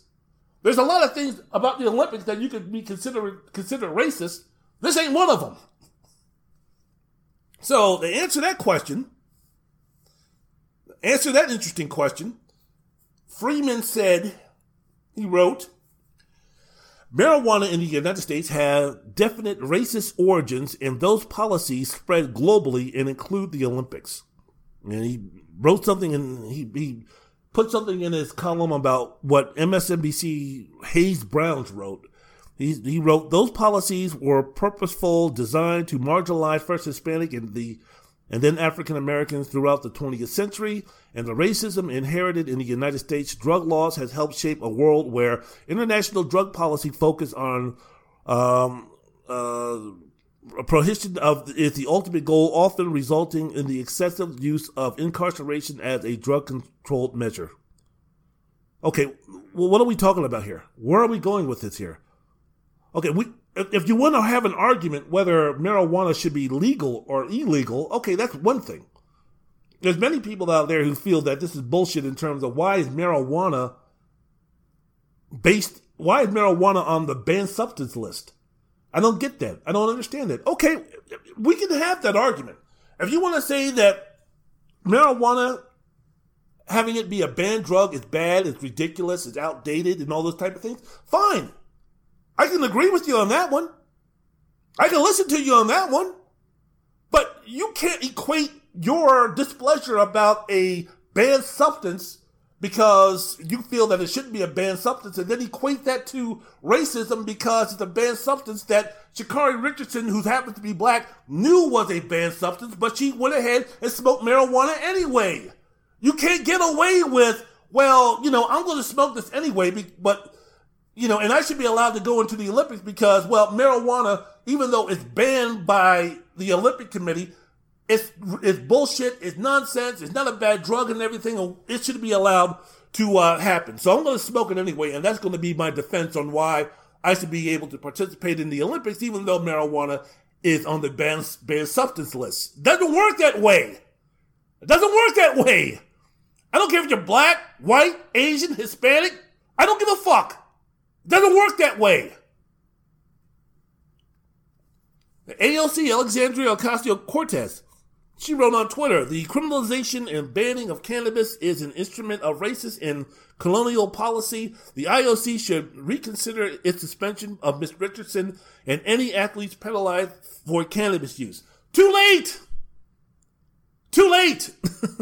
Again, the criminalization and banning of cannabis is an instrument of racist and colonial policy. Okay, you want to have that discussion, have the discussion. But guess what? Black folks ain't a monolith. Plenty of black folks out there. I know the old, this is racist because black folks smoke weed. Not all black folks smoke weed. There's a lot of black folks who are participating in the Olympics from this country that passed a drug test. They didn't get caught for marijuana. They didn't get caught for weed. So this insinuation, which is ignorant and racist to begin with from black folks who are sitting there talking about, well, it's a banned substance because it's racist because black folks smoke weed. No. Not all black folks smoke weed. I don't smoke weed. At least not right now. Now, maybe later on in life when I'm barely hanging on and instead of taking painkillers or any other type of medication, I'll go ahead and smoke some weed. Fine. But as of right now, I don't smoke weed. Don't blame anybody who does. Not judging anybody who does. Not saying I'm better than anybody who does. Not saying I'm more black than anybody who does. I just don't smoke it. As of right now, I just don't. That's not my deal. So for this nonsense, and there's plenty of other black folks who just don't smoke weed right now, who haven't smoked weed at all. So this bullshit, this nonsense that black folks and other folks are trying to throw out about, since black folks smoke weed, the fact that weed is a banned substance for the Olympics must mean that the Olympics are being racist toward black people. No, stop with the stupidity. Stop with the bullshit. Stop with the nonsense. Stop with the ignorance. Stop. The woman knew what she was doing. She broke the rule. Period. End of story. Has nothing to do with her being black. Has nothing to do with her smoking marijuana. Marijuana was a banned substance. She smoked the substance. She's done. Period. No racism. None. Zero. Zip. Concerning this matter. Now, if there's other things that you want to talk about concerning, oppression or discrimination or anything about the Olympics toward black folks, we can have that discussion. Not on this one. Not when it comes to this situation with Sha'Carri Richardson. She broke a rule. Rules has consequences. Sorry. Again, for all these folks who are yelling and screaming it's racism because marijuana is used by black. Guess what? Guess who else uses marijuana? Guess who else smokes weed? White folks. Asian folks. Hispanic folks. Every nationality in the world, I bet you, has one person who smokes weed. Not one racial group in this world, on this planet, can say, I've never smoked weed, and I will never smoke weed, and my children will never smoke weed, and their children's children will never smoke weed. You can't point to any nationality on this earth that can say that. Now, do black folks smoke more weed than white folks by percentage, or Asians, or Hispanics, or Arabs? I don't know. I don't smoke weed. It's not important enough for me to find out. You smoke weed, you smoke weed. If you don't smoke weed, you don't smoke weed. I know black folks smoke weed. Gotcha. Understand it. The world that we live in, the shit that we go through just by being black, okay, we're more susceptible. We're more drawn to smoking weed. Gotcha. Understood. But damn, really? We're going to use smoking marijuana then as racist toward black athletes who are trying to get into the Olympics? Damn. What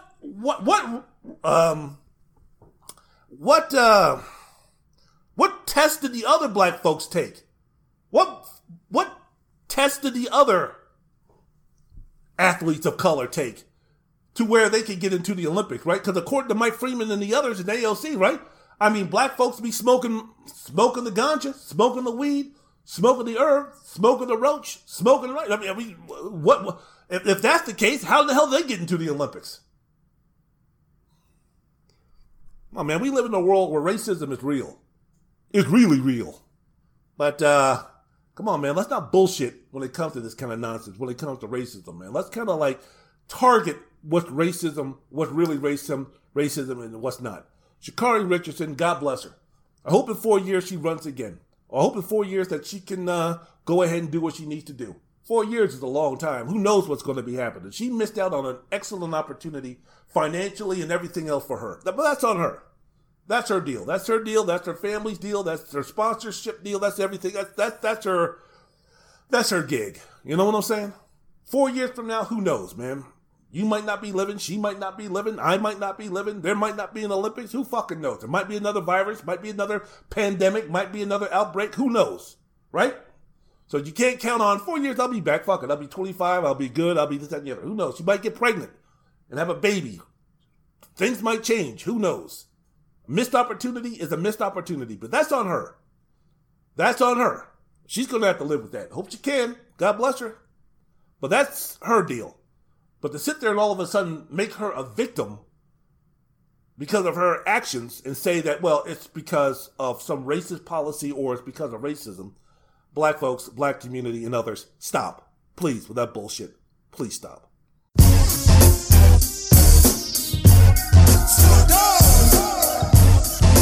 Walk Terry. Yeah, see Walk Terry. See Walk Terry. Bang, boom, What you gon' do, cuz? Guess we rollin' in with them baby blue chucks. And I still got my khakis creased. I'm still lurking on these beats and keep a bad bitch on the street. It's the SNOOP and biggest dog of them all. And you been fleeing. And since I got time to drop it for you, I guess I must. And give it to you motherfuckers like Busta Bus. I keep the heat on deck, but in God we trust. And can't none of y'all fuck with us. But you can run up on the G, but that's not thinking wisely. These bullets are contagious, just like Ron Isley. What the hell is going on? Someone sleep. Wendell's World of Sports. I'm your host, Wendell Wallace. That's me. Last segment of the program. I want to save the high school basketball talk for just my next podcast, which is going to be coming up in a few days, because I also want to be getting into the UFC 264, Dustin Poirier versus Conor McGregor talk. Want to get into that. Game 2 of the NBA Finals is going to be tomorrow, so I want to be getting into that. So I'm going to save the talk about the summer basketball. There's some things going on with high school basketball that I want to be discussing, and it directly correlates into the surge of really good international prospects that are being groomed, that are being grown, nice one, that is being grown over in the other countries, and how this country, who's the king of basketball, has to fight back on those type of things. So that's the genesis of my discussion concerning high school basketball. So fuck you, stop with oh man, it's going to be some really good shit, because like I mentioned before, man, being a fan of Georgetown basketball, I followed high school basketball and recruiting. I follow that every day. If you really think about it, because I'm following Georgetown basketball every day. So there's certain blogs, there's certain sites I go to, there's certain Twitter accounts that I go to for information, for news, for scuttlebutt in terms of who's Georgetown recruiting, who's the best players, who's going where, and who's being interested in who, and all those type of things. So, yeah, that's my deal with that. And that, as I mentioned before, for about 15 years, I've been going to these AAU tournaments out here and taking a look at prospects that Georgetown's interested in, and just taking a look at really good prospects for college and for the pros and all those type of things. So it's something that I enjoy doing. So there you go. So I'll be speaking about that on my next podcast. But again, I want to end this podcast right here by speaking about the college football playoff. Well, how long do we have before? We have less than 75 days, 80 days, something like that before the start of college football. Probably even sooner than that. Got to speak to my man Eric G about exactly when college football starts and what's happening during the spring season, during the summer season. Unless something super unbelievable happens, I really don't pay too much attention to both college football or college basketball. I know the spring season's going on, and I know that certain basketball teams take their once in 4 year trips overseas to do some things, to scrimmage and give them a look at the team that's going to be putting forth to the fans once the college basketball season starts. But for the most part, I kind of leave college football alone. But got some news here recently about college football playoffs are going to be considering expanding to a 12-team format. An expanded bracket won't hit until the 2023 season at the earliest. One of the reasons why is because of the fact that with the BCS right now, not the BCS, but with the 14 playoff right now, that their contract is extended until 2025. So there has to be some negotiating. There has to be some monies being passed and some financials being worked over and looked over and agreed to before it can come down to a 12-team playoff. The proposal does not include guarantees for conference champions. It calls for the bracket to include the 6 highest ranked conference champions plus the 6 highest ranked other teams as determined by the CFP selection committee. Tyrone Willingham, former Stanford and Notre Dame and Washington coach, has been reported that he's going to be back on the selection committees, but there'll be no limit to the number of participants from a conference, and no league would qualify automatically. Interesting. Very interesting. This proposal was written by a subcommittee comprised of Big 12 Commissioner Bob Bowlesby, SEC Commissioner Greg Sankey, Notre Dame Athletic Director Jack Swarbrick and Mountain West Commissioner Craig Thompson. So it's a matter of we get the SEC, we get the Big 12 in there, which probably is going to represent the 5 major conferences. You've got Notre Dame, which is going to be their own entity to themselves, and then Craig Thompson is going to be fighting for the little guys, the sub-majors, the mid-majors, the Cincinnatis, the Houstons, the Boise States of the world who are not in the Power 5 conferences, the fact that they're going to have a seat at the table, the Coastal Carolinas, the BYUs, those type of squads. So, look, the major reason, the major factor on why expansion is heavily being considered is the fact that, look, man, people are getting tired, and when I say people from other conferences, mainly the Pac-12, mainly the Big 12, and mainly the ACC, if it wasn't for Clemson, they're getting tired of the fact there's about 3 or 4 teams each and every year that are vying for the championship, that they're vying for the national championship. The Pac-12 is sitting there saying, damn, when was the last time that we had anybody represent our conference in the semifinals? What, Washington way back when? Maybe one of those deals, but for the most part, it's been Clemson, it's been Ohio State, it's been Alabama. A few years, it's been Notre Dame. You take a look at the 2020 season, the semifinalists were Clemson, Alabama, Ohio State, Notre Dame with Texas A&M, Oklahoma, Indiana, Iowa State. On the outside looking in, the year before that, the 2019 season, the semifinals were Clemson, LSU, Ohio State, Oklahoma. Those are the outside looking in were Georgia, Oregon, and Baylor. The 2018 season, Clemson, Alabama, Notre Dame, Oklahoma.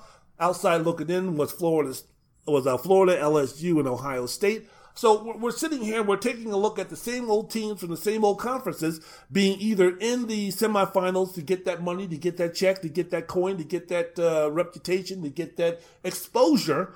And you have teams on the outside looking in from the same damn conferences, year after year after year. And when you're speaking about the college football, and they were always talking about, well, it would be terrible, it would be horrible if we had, more of the BCS, or we had, something resembling a playoff because it would take away from the regular season.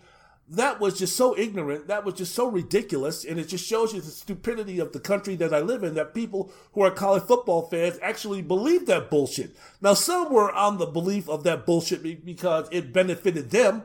If you're an elite team, not having a 12-team playoff sounds good because it gives your team, it gives Clemson, it gives Alabama, it gives Oregon, it gives Oklahoma, it gives Ohio State, it gives all these elite college football teams year after year after year the best opportunity to win a college football championship because you don't have to play 3 or 4 extra games. You can go ahead and only play 1 or 2 extra games to win a championship. So of course the fans at Alabama with Nick Saban having it roll, LSU when they were great on a more consistent basis, Ohio State, Clemson, and such. Especially Clemson, not having a playoff sounded great because all we need to do is win the ACC, which is extremely easy to do, and we'll get ourselves into that championship game. Sounds good to me. So now all of a sudden, having more teams compete for a championship sounds better to the Florida, sounds better to the LSUs, but also it sounds better to teams from the Pac-12. It sounds better for a team from the ACC. It sounds better for those guys. Because all of a sudden now, those guys might have a chance. On any given college football Saturday, you never know. In terms of when the playoffs, if there's going to be a 12-team playoffs where you're going to have teams playing multiple games. Now, I'm quite sure the committee with the Alabamas and the Clemsons and the Ohio States and the Oklahomas and such, they'll be given first-round byes, so their path toward a championship will be made easier. But isn't that what the regular season is for? To find out exactly who the best teams are or who the teams that deserve a first round bye? I've never been a fan of committees or computers or anything like that trying to determine who the best college football team is. It's ridiculous. It's idiotic. It's nonsensical. This football playoff committee is fucking garbage. If you want to find out who the best teams in college football is, you don't ask Tom Osborne, you don't ask Tyrone Willingham, you don't ask Barry Switzer, you don't ask any of those folks who are sitting there taking notes, and trying to find out who the best college football teams were. You want to find out who the best college football teams are, come down here to Vegas, go into the racing sports books and ask those guys. Those guys will be able to tell you. Ask the guys who set the lines. Ask the guys who set the over and unders.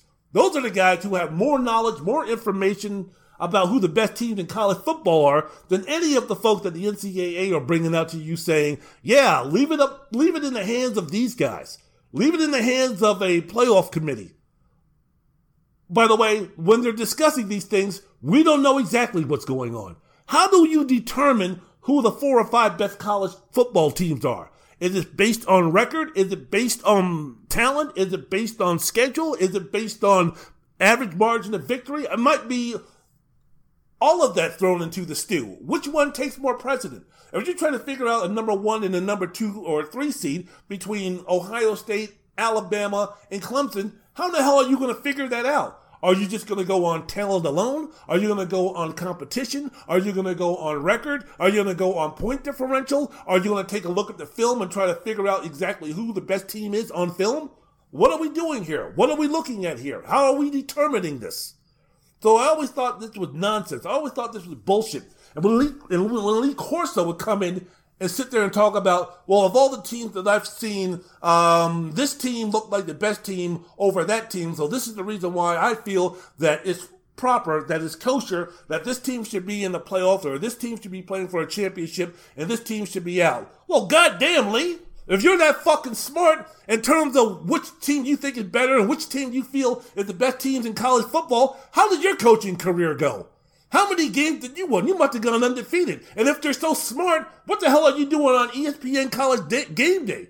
Shit, you should be putting all your money down in Vegas and betting on these football teams. If you know everything, if you're so smart, if you're so slick, if you're so knowledgeable, if you're so sure of yourself that you can say this team is better than that team because I took a look at that, so because of that, that team deserved to be in the championship game and that other team doesn't, well shit. You need to run a 1-800 betting service, Lee, and charge folks $9.95 per pick.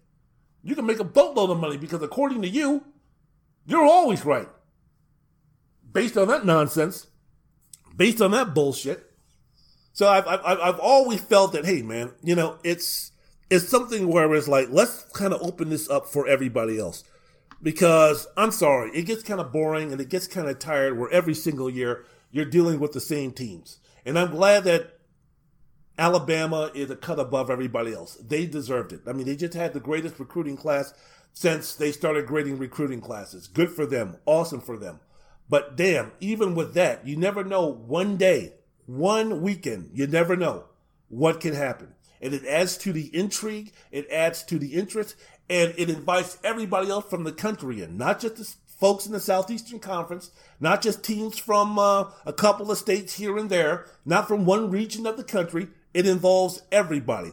And guess what? It might also open up a little bit of recruiting because guess what? Because of only 2 teams or 4 teams being able to win championships, you might be able to get that 4-star recruit instead of sitting behind the folks at Alabama for 2 or 3 years before you finally get a chance. You can come here and be a starter and we can kind of get you to a point where you can be competing for a championship because we can get you in a college football playoffs with the recruits that we're going to surround you with. Oh, and by the way, have I also mentioned that there's also opportunities in this town, in this college town or whatever, for you to capitalize on your name, image, and likeness? So instead of waiting for your turn to cash in on everything that it is to be playing at Alabama or Clemson or Ohio State or Oklahoma or LSU or Georgia or Notre Dame or Michigan, you can go to a Northwestern. You can go to a Michigan State. You can go to Tennessee. You can go to a North Carolina. You can go to an Oklahoma State. You can go to a UCLA. You can go to a Washington State. You can go to one of these teams. You can go to a Mississippi, and you can still be able to make a boatload of money, make it a lot sooner, and also get yourself in a position to play sooner. If your ambition is to go to the NFL, why are you going to wait 2 years behind guys at Alabama who are 5-star recruits? You know, by the way, they're also recruiting under you to bring in more 5-star recruits. So it's going to be always a situation where, you know what, you don't know if you're going to be able to play or not. Why don't you come here and we'll set you up and we'll get you rip-roaring ready to go. That's all part of this deal in terms of not just image, name, and likeness. You then attach it to a 12-team playoffs.